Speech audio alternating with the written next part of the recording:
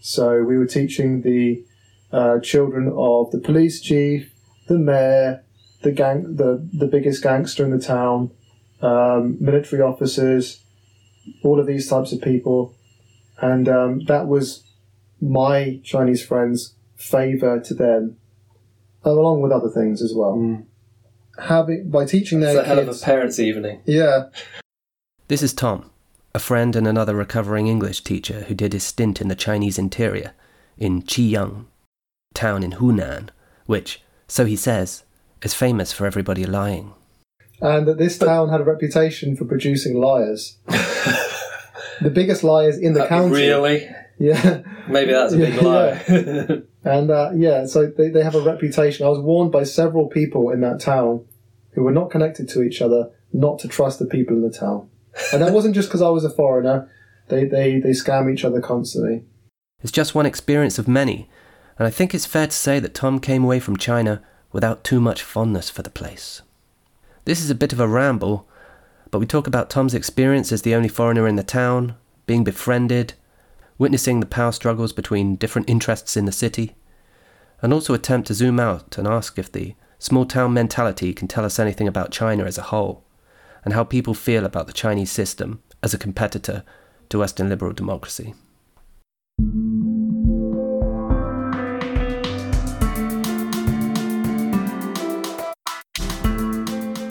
Okay, so I'm here with Tom. Say hi. Hi. And Tom is an English teacher, but these days he's working online. He doesn't teach in person anymore, but he used to be an English teacher in China, just like me.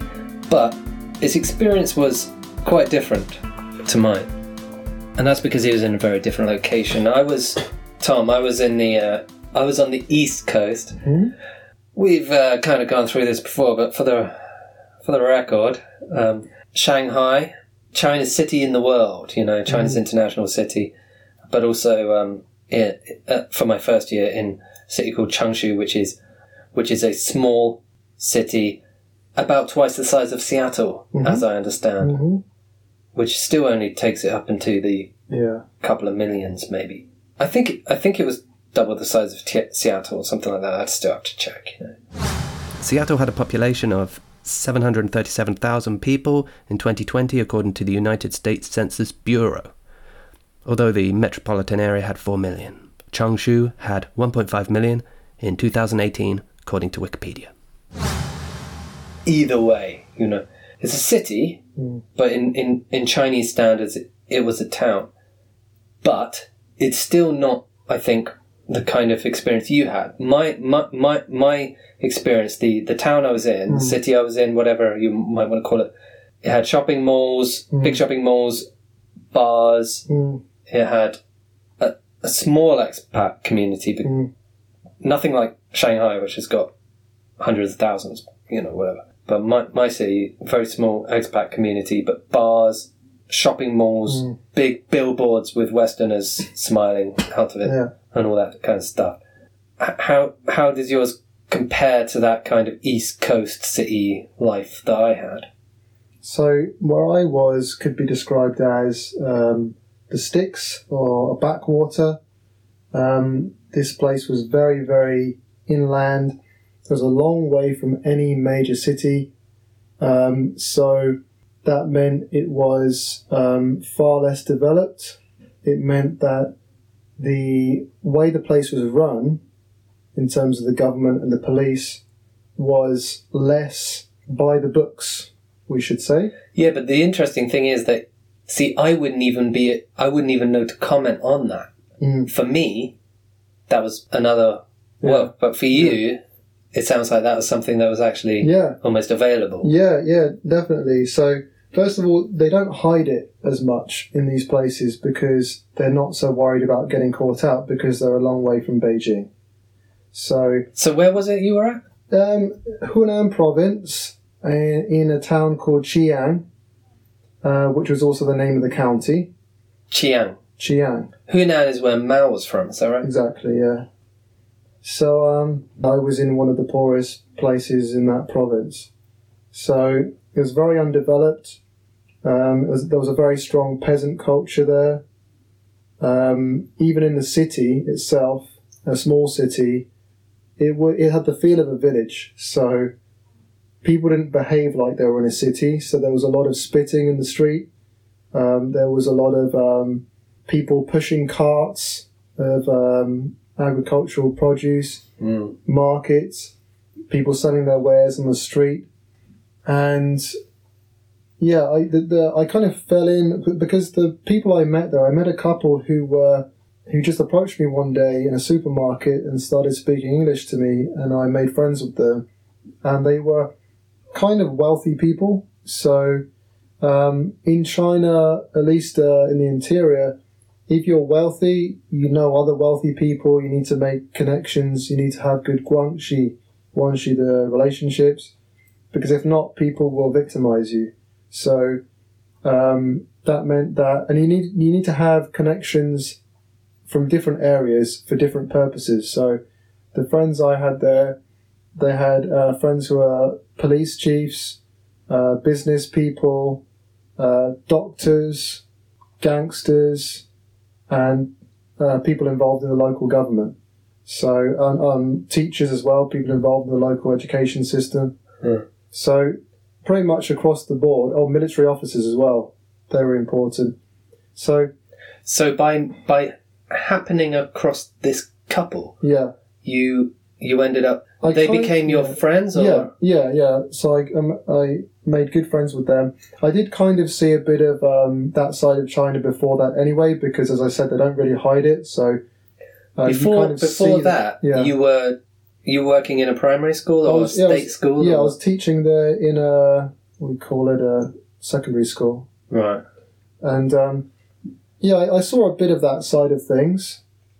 They kind of have a parallel system there, a way that things work kind of behind the scenes that's very corrupt and based on personal relationships. Mm.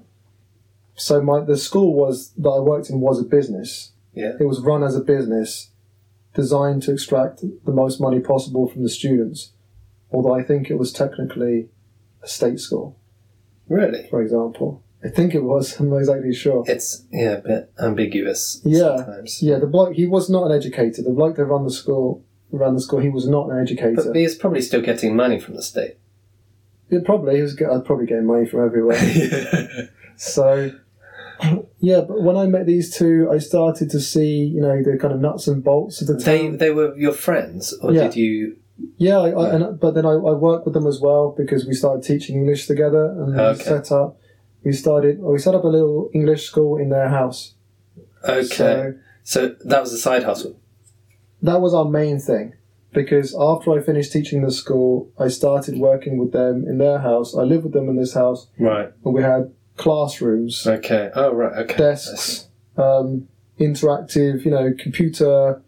Yeah. Smart boards. Yeah. The latest technology. We had a mini library there. So you set up a different system with these people. Yeah. But because of their status within the city, you interacted with the people from the kind of... I don't really know what you'd call it, but I'd maybe just say that it's just a parallel system. It's the way that things work. That's the way that things really work. So if someone wants something done... somebody who knows someone will contact their person, and either that person can help them out or they know someone. Everything is done through personal connections. Mm. And they're not really friends, but they get drunk with each other a lot on a regular basis, and they call each other brother, but it's purely self-interested. They don't really have any real loyalty beyond their own personal benefit. But this struck you as somehow different from, we all have friends who can do us favours. That's the same thing over here. Yeah.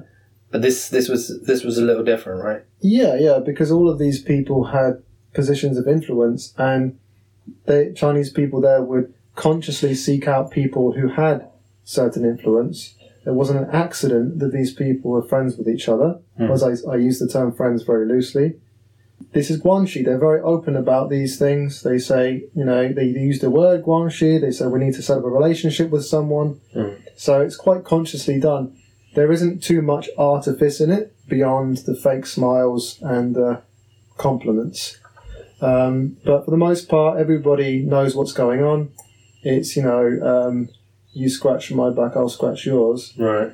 So, for example, even in our school, so the students we taught were a mixture of partly the best students in the town, because we could afford to be choosy, because I was the only English native speaker in the town. So our school was very high demand. So the best, most well-behaved students, and the other ones were all just the sons and daughters of the most important people in the town. So we were teaching the children of the police chief, the mayor, the biggest gangster in the town, military officers, all of these types of people. And that was my Chinese friends' favour to them, along with other things as well. By teaching their kids... It's a hell of kids, a parents' evening. Yeah. So by teaching these kids, we had a lot of favours we could put in if necessary. And also, the most important thing was really protection, because there were gangsters in these towns. And these small towns, they prey on people. And actually, on a couple of occasions, gangsters turned up. Not while I was there, but they turned up and tried to extort money from my friend. From the business that you were involved in? Yeah. And... what? Protection racket kind of... Yeah. So they just turn up and say, we're going to need some money. But his father-in-law, he knew gangsters as well. He had his own gangsters, so those gangsters came and told the other gangsters to go away. This happened a few times. One of the times he actually called his military officer friends who turned up carrying big knives and told the gangsters to go away. So there's a bit of a Wild West thing going on in this town. So it was very interesting to see, quite sad as well, to see how my Chinese friends there directly told me that in China, or at least where they were, people didn't really have friends in the way that we understand the word friend in the US, in the West. So for them, a friend is someone who you work with or who can help you in some way. But for them, it's really about family. So the people you have loyalty to, or you're supposed to have loyalty to, is your family.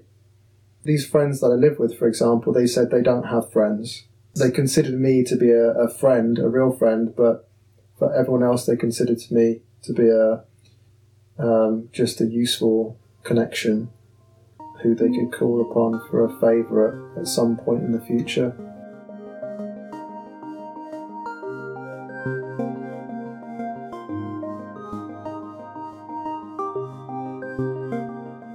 You said that you were the only Westerner in town, so probably stood out a little bit. And how did that feel? I thought it was funny, for the most part, a novel, especially in the beginning. So I would be stared at constantly.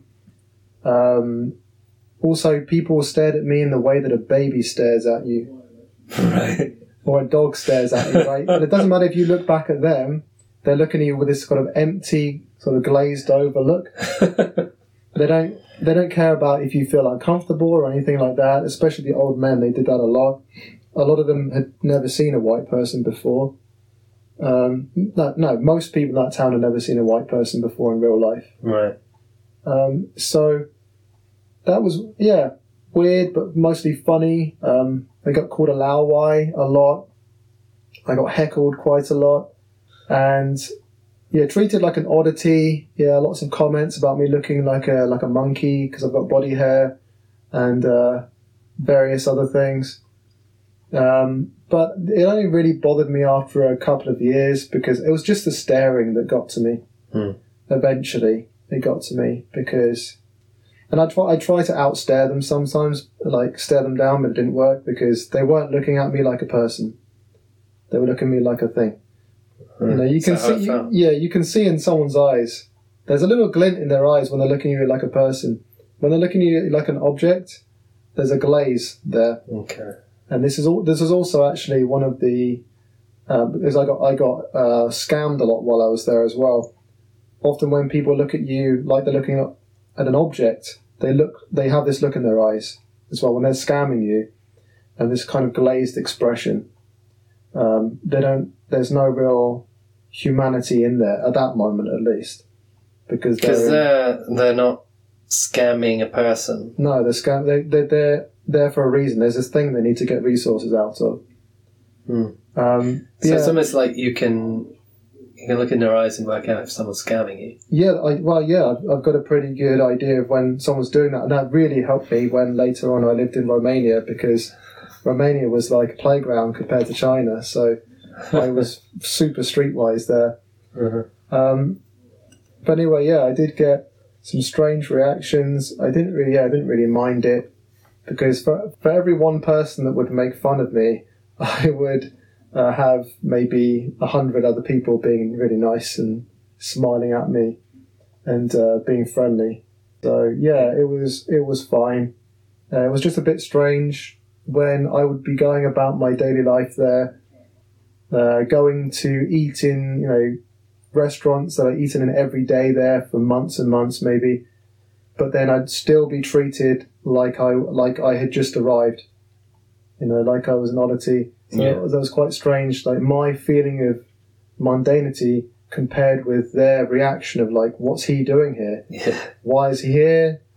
Why does he look like that? Things like this. Why does he have so much hair on his arms? And things like this. But I think maybe eventually, like going back to the kind of parallel system that I described, eventually I started to feel quite sick because of that kind of culture. Because people victimize themselves so much there. They victimize each other. They scam each other constantly. They were constantly lying. So I never knew who to trust. And I really felt quite disorientated. When you say people are constantly lying, what makes you sure about that? What makes you be able to work that out? Well, I would, for example, the people that I knew, I would often be able to tell when they were lying because I would know what the truth was. Because I knew them. Well, you mean they were lying to other people? They were lying to other people. And then afterwards, they would tell me that the other person had lied to them because they knew information about this other person. Right. Or they knew someone who knew that other person. Also, people in this town told me that people in this town lied a lot. And that this town had a reputation for producing liars.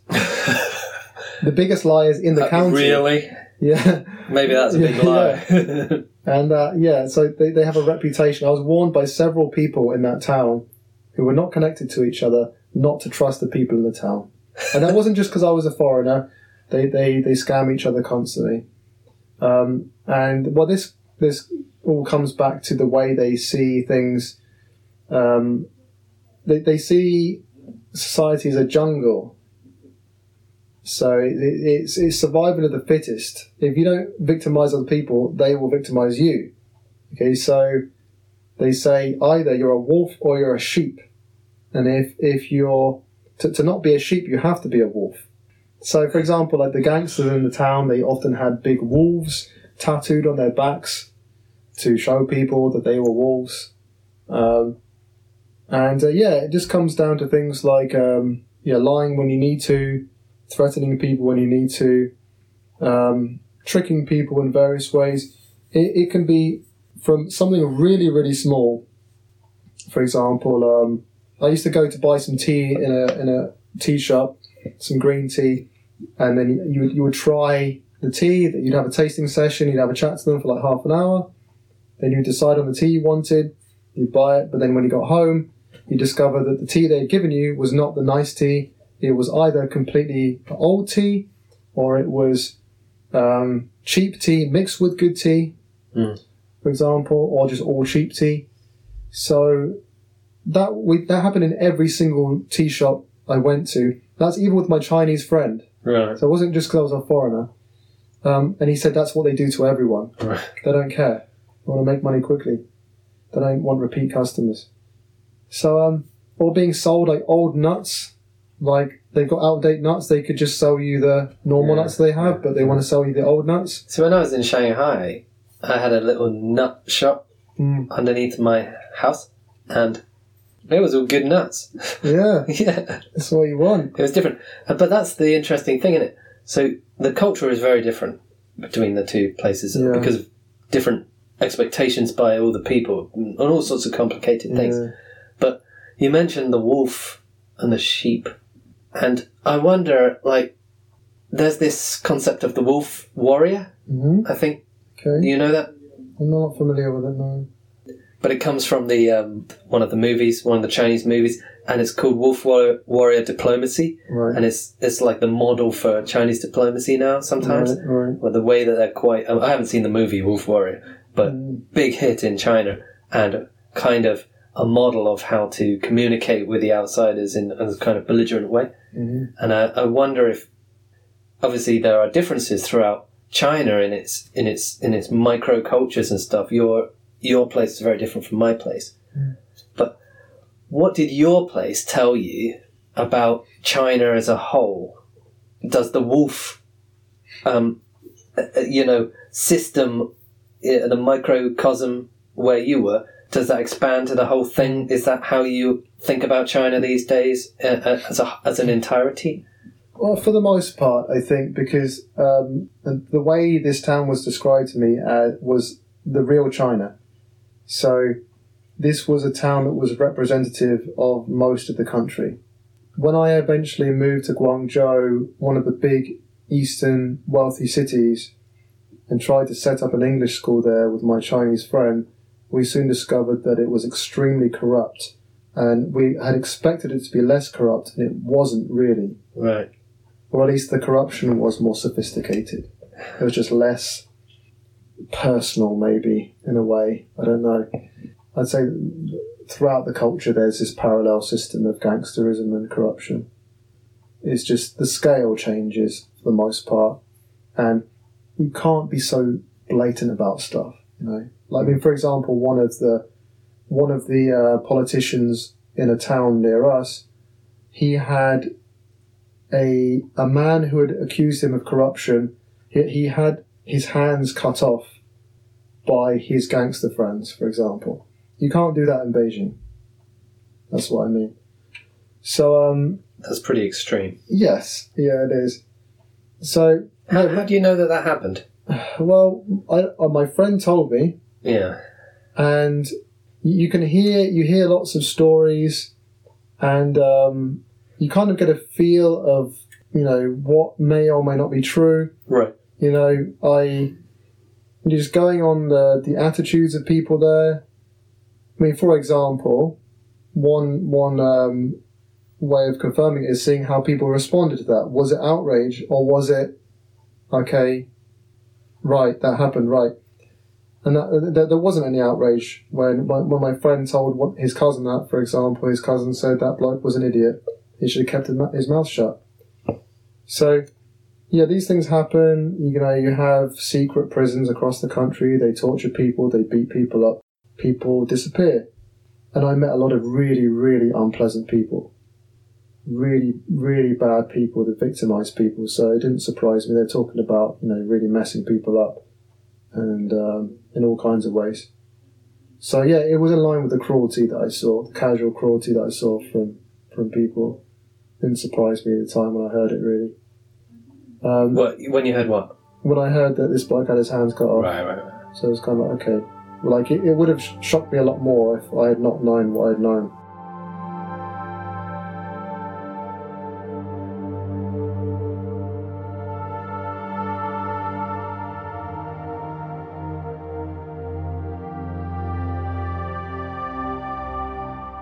Do you think that this kind of corruption comes from the top and is part of the system, i.e. the... I think that corruption really comes out of, it might be an obvious point, it comes out of a system. It can only work with as a parallel way of doing things. So the system itself and how it functions that could produce a lot of corruption or not so much corruption depending on how it's set up. And well-functioning institutions take a long time to set up. You need a kind of a culture in those institutions. You need checks and balances and many other things. It's like a fragile ecosystem. Is a clean institution, or a relatively clean or mostly clean institution, is like a fragile ecosystem. Whereas a corrupt one is one where you don't have any checks and balances, and where something has just gone wrong, and then corruption spreads like a disease. And you tend to find this in post-communist countries because they have these really large bureaucracies with a lot of unnecessary paperwork.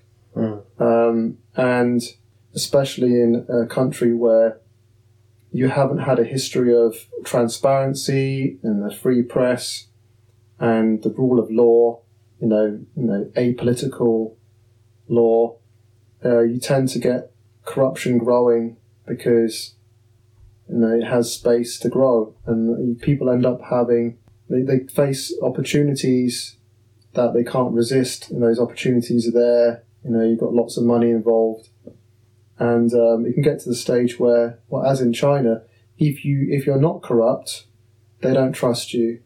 Ironically, so this is what my Chinese friends told me. So you have to be corrupt. If you don't take the bribes, then you're a liability, because everybody's taking bribes, and they'll be worried that you're going to shop them. So you got to take the bribes to be an honest person, to be trusted. Yeah. So that's kind of the way it works. So that's when it kind of has its own dynamic. I mean, it's basically a client-based system in politics, as it is also there in business and other areas.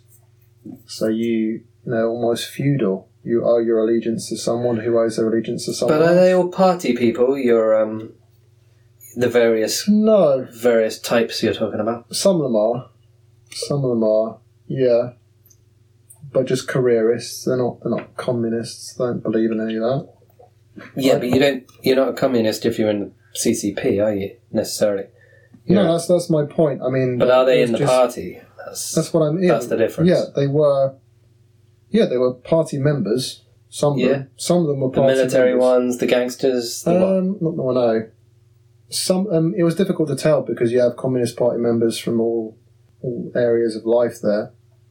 They don't have. They won't tell you, will they?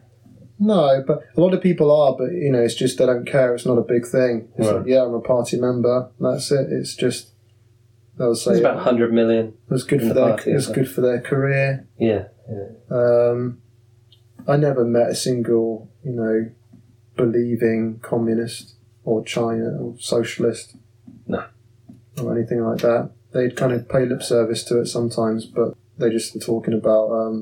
something about the people. Say something about the people.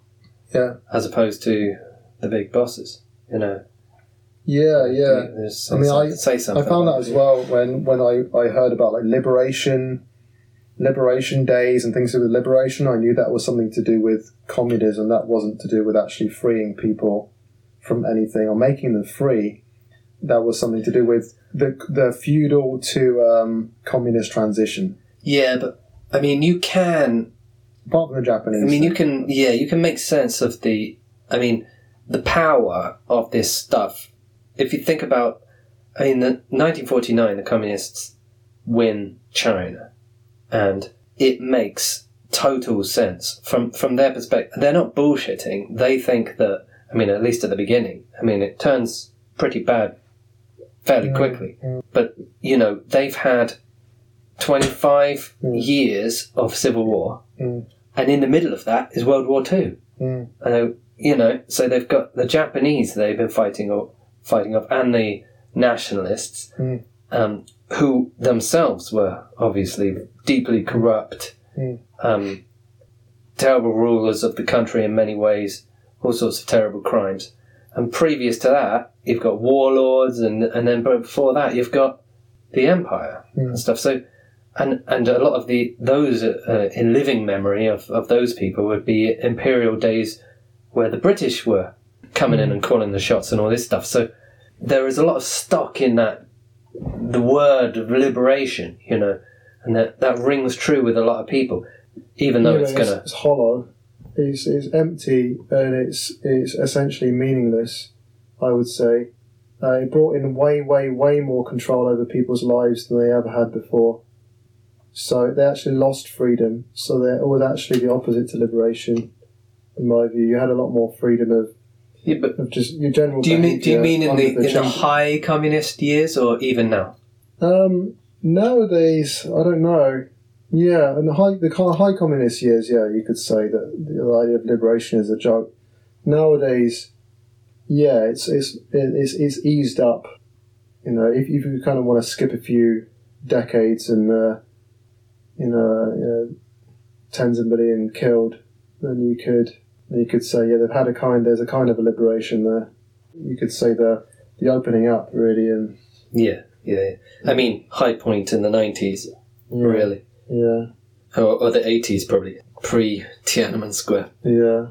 I think is the consensus. Oh yeah. Although even in the 90s and noughties, at that particular time, you know, Western democracy is a very, you know, it seems to be doing a lot of good in the West, and it seems to be a very kind of productive process, and people seem to be happy, and therefore, how do you defend your system? How do you defend your socialism with Chinese characteristics? Whereas now, post Great Recession, and with the various turmoils of the last decade that we've had, Chinese system is in the ascendant, and you know, they are not looking back as far as I can see, and a lot of Chinese as well, even the ones who know it. You know, of course, you've got the Chinese. You could say you've got the Chinese people who are, say, reared on their own propaganda, and they don't know any better and stuff. But even those who know better, as it were, and the ones who are quite in touch with the way things work in the West, they're like, well, why do we want that shit? You know, we've got a system which seems to work. You know, so I think I blame communist propaganda for this. In a country with thousands of years of civilization, advanced bureaucracies, high art, and a real strong kind of consciousness of who they are, it's fascinating to see the lack of a basic understanding of world history and of society. They have a very, very poor knowledge about what's worked well, what hasn't worked well in history, and I see that a lot. But in Chinese history, they've always had the authoritarian rulers throughout the entirety of it. Yeah. Never had any democracy, you know. Yeah. So why would they think that a democracy might work better for them? Well, what I was saying is about the communist propaganda would make them think that their current system, well, it's the best one, and it would make it seem somehow natural, and you know, they take a common sense view towards it, and well, obviously they strictly control information, so a lot of Chinese people don't know about the oppression, the wide-scale oppression that goes on inside the country.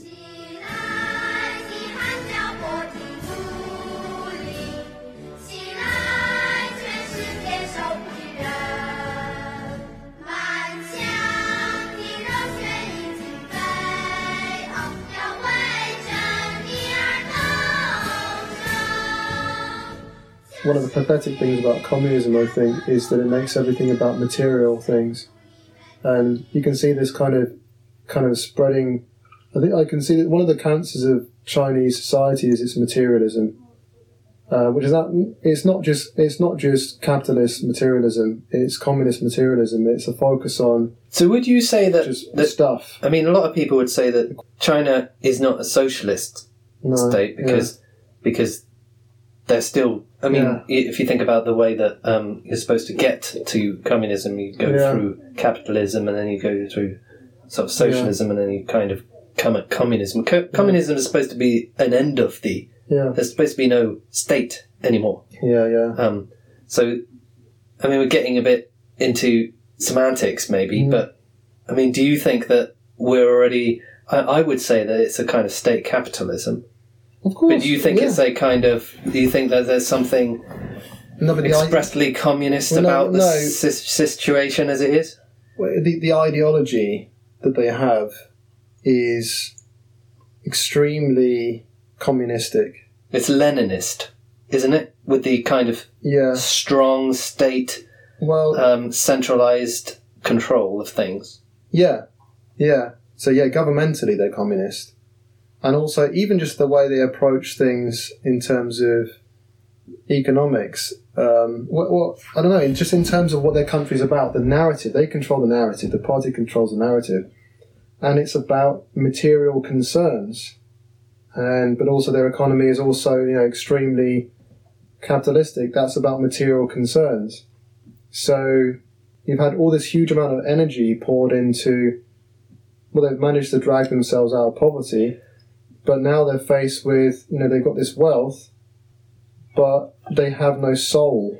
Chinese will tell you that they would say that it's the West that are all about materials, and that Chinese have a more binding kind of national interest, which is more community and things like that. Well, yeah, that's good. That's good. Yeah, I can see that in China. But the type of nationalism they have is an ugly one, and it doesn't really mean anything in practice. It's a hostile nationalism. It's a really negative form of nationalism. They don't like each other in China. They just don't like foreigners. They'll take each other's side over foreigners, but they don't like each other. And that's good enough as far as Beijing's concerned. They don't have solidarity. There's no unity there, really, in terms of how they actually function as a society. I think I don't know. I think if they invade, very, very atomized. If they invade Taiwan, I think your fella in Guangzhou and your fella in Dongbei and your fella out in Xi'an, they're all going to kind of join in on the celebrations. Yeah, but they will, but they don't like each other. Wrapping this up, you went to Guangzhou and you tried to set up a school. How did it go, and what led you to finally leave China and stuff? So we managed to set up the school. It was very difficult. There was a lot of competition from nearby English schools. One of the problems I had was that I didn't have a visa to be able to teach in the school legally. And generally speaking, you need to have your English school open for about a year before the government will give you permission to hire foreigners. So it was very difficult in the first few months. And so I was teaching there a little bit, so I was teaching there illegally. And we got almost caught out a few times. My Chinese friend was accused of illegally hiring foreigners, and he managed to get out of it. He said, "Oh no, that foreigner is a volunteer." Right. And then a bit later on, I started teaching a very nice and charming Chinese girl. I taught her for maybe a couple of months, one-on-one. And then one day, her mum, who I knew, who I'd met and talked to, walked in with a police officer and a local politician, or at least an officer, and said, your school's been teaching my daughter illegally. So it was a setup. Shit. And this woman had been she worked for a local school. She had a connection with a school down the road, like 200 metres down the road. So it was all a setup. So my Chinese friend said... But she did get a few good lessons from you in the meantime. Yeah, she did. She obviously didn't know anything. She was just a pawn in this little game. Right. So, my Chinese friend just about got out of it, and I just about got away with, escaped being deported, because he said... Really? He's a volunteer, I don't pay him. He just said the same thing. He said... And she said no. And you've been taking cash this whole time? Well, yeah, I was getting paid for what I was doing. But only in cash? Well, So the woman said, I've been paying you money. He's not a volunteer because I've been giving you money. Right. And my Chinese friend said, yeah, but I don't give it to him. I don't give it to the foreigner. Right, so it goes back to him. It goes back to your friend. This is for the electricity. This is for the running of the building and the secretaries and stuff. He's a volunteer. Right. He's not getting a salary. They couldn't prove Right. that I was receiving a salary. So That's the most absurd argument ever. so I got away with. Well, there's no evidence. For There's just no evidence. So Is it true? it was a good lie, and we got away with it. I got away with. I would have been deported and fined. Really? I would have got deported and banned for several years. Shit. So I got away with that, but it was just getting a bit too close to comfort. I think foreigners who end up being caught teaching illegally, they spend a few days in prison too. Yeah, nowadays they might do. I think so. It happens a lot more. It's not a pleasant thing. They've cracked down a lot more harshly these days, as far as I know. Yes, I ended up leaving the country and trying to get a visa to return, but I couldn't get one, probably because the school hadn't been open for long enough. So that was it. I didn't go back, and my Chinese friend there didn't really bother contacting me again, and he kind of just ignored me, and I became quite disillusioned with that as well, because he had said, I was his real friend. We don't have real friends in China, and you're our true friend. In China, people just use each other and blah, blah. But in the end, I think, even though they did like me, obviously, they wanted me to be around. And I was with them I was very close to them, and I helped them to, even to raise their kids. Actually, I was kind of like an uncle in the family. But at the end of the day, this is their culture. Money is everything. Family is everything. But especially money. And I wasn't any use to them anymore. And that's the reality of it. And they didn't contact me again after that. Cuts pretty deep. Yeah, well, it was the first time I had ever been betrayed by a friend, and it was a bit of a shock to the system. I didn't know that people did stuff like that, and I think I was quite sort of naive before that. So it's quite weird when it happens. You wonder if that colours your overall perspective, or? I think it, in some way, not in a big way, in some way, it's probably made me a little bit jaded with things. Yeah. But I think that because I have so many friends that are not like that, it doesn't affect my view of friendship that much. But it affects your view of China. Exactly. Yeah. Well, that's fair enough. Yeah. And on that note, I reckon we can tie this up. Great. So thanks, Tom. Thank you very much. Thanks for talking to us about your experience in China. It's a pleasure.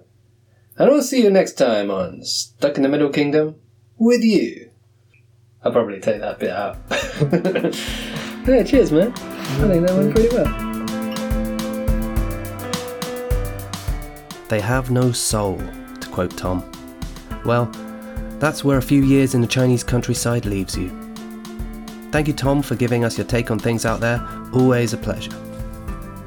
China is a cutthroat place, as Tom discovered. It is now, it was before.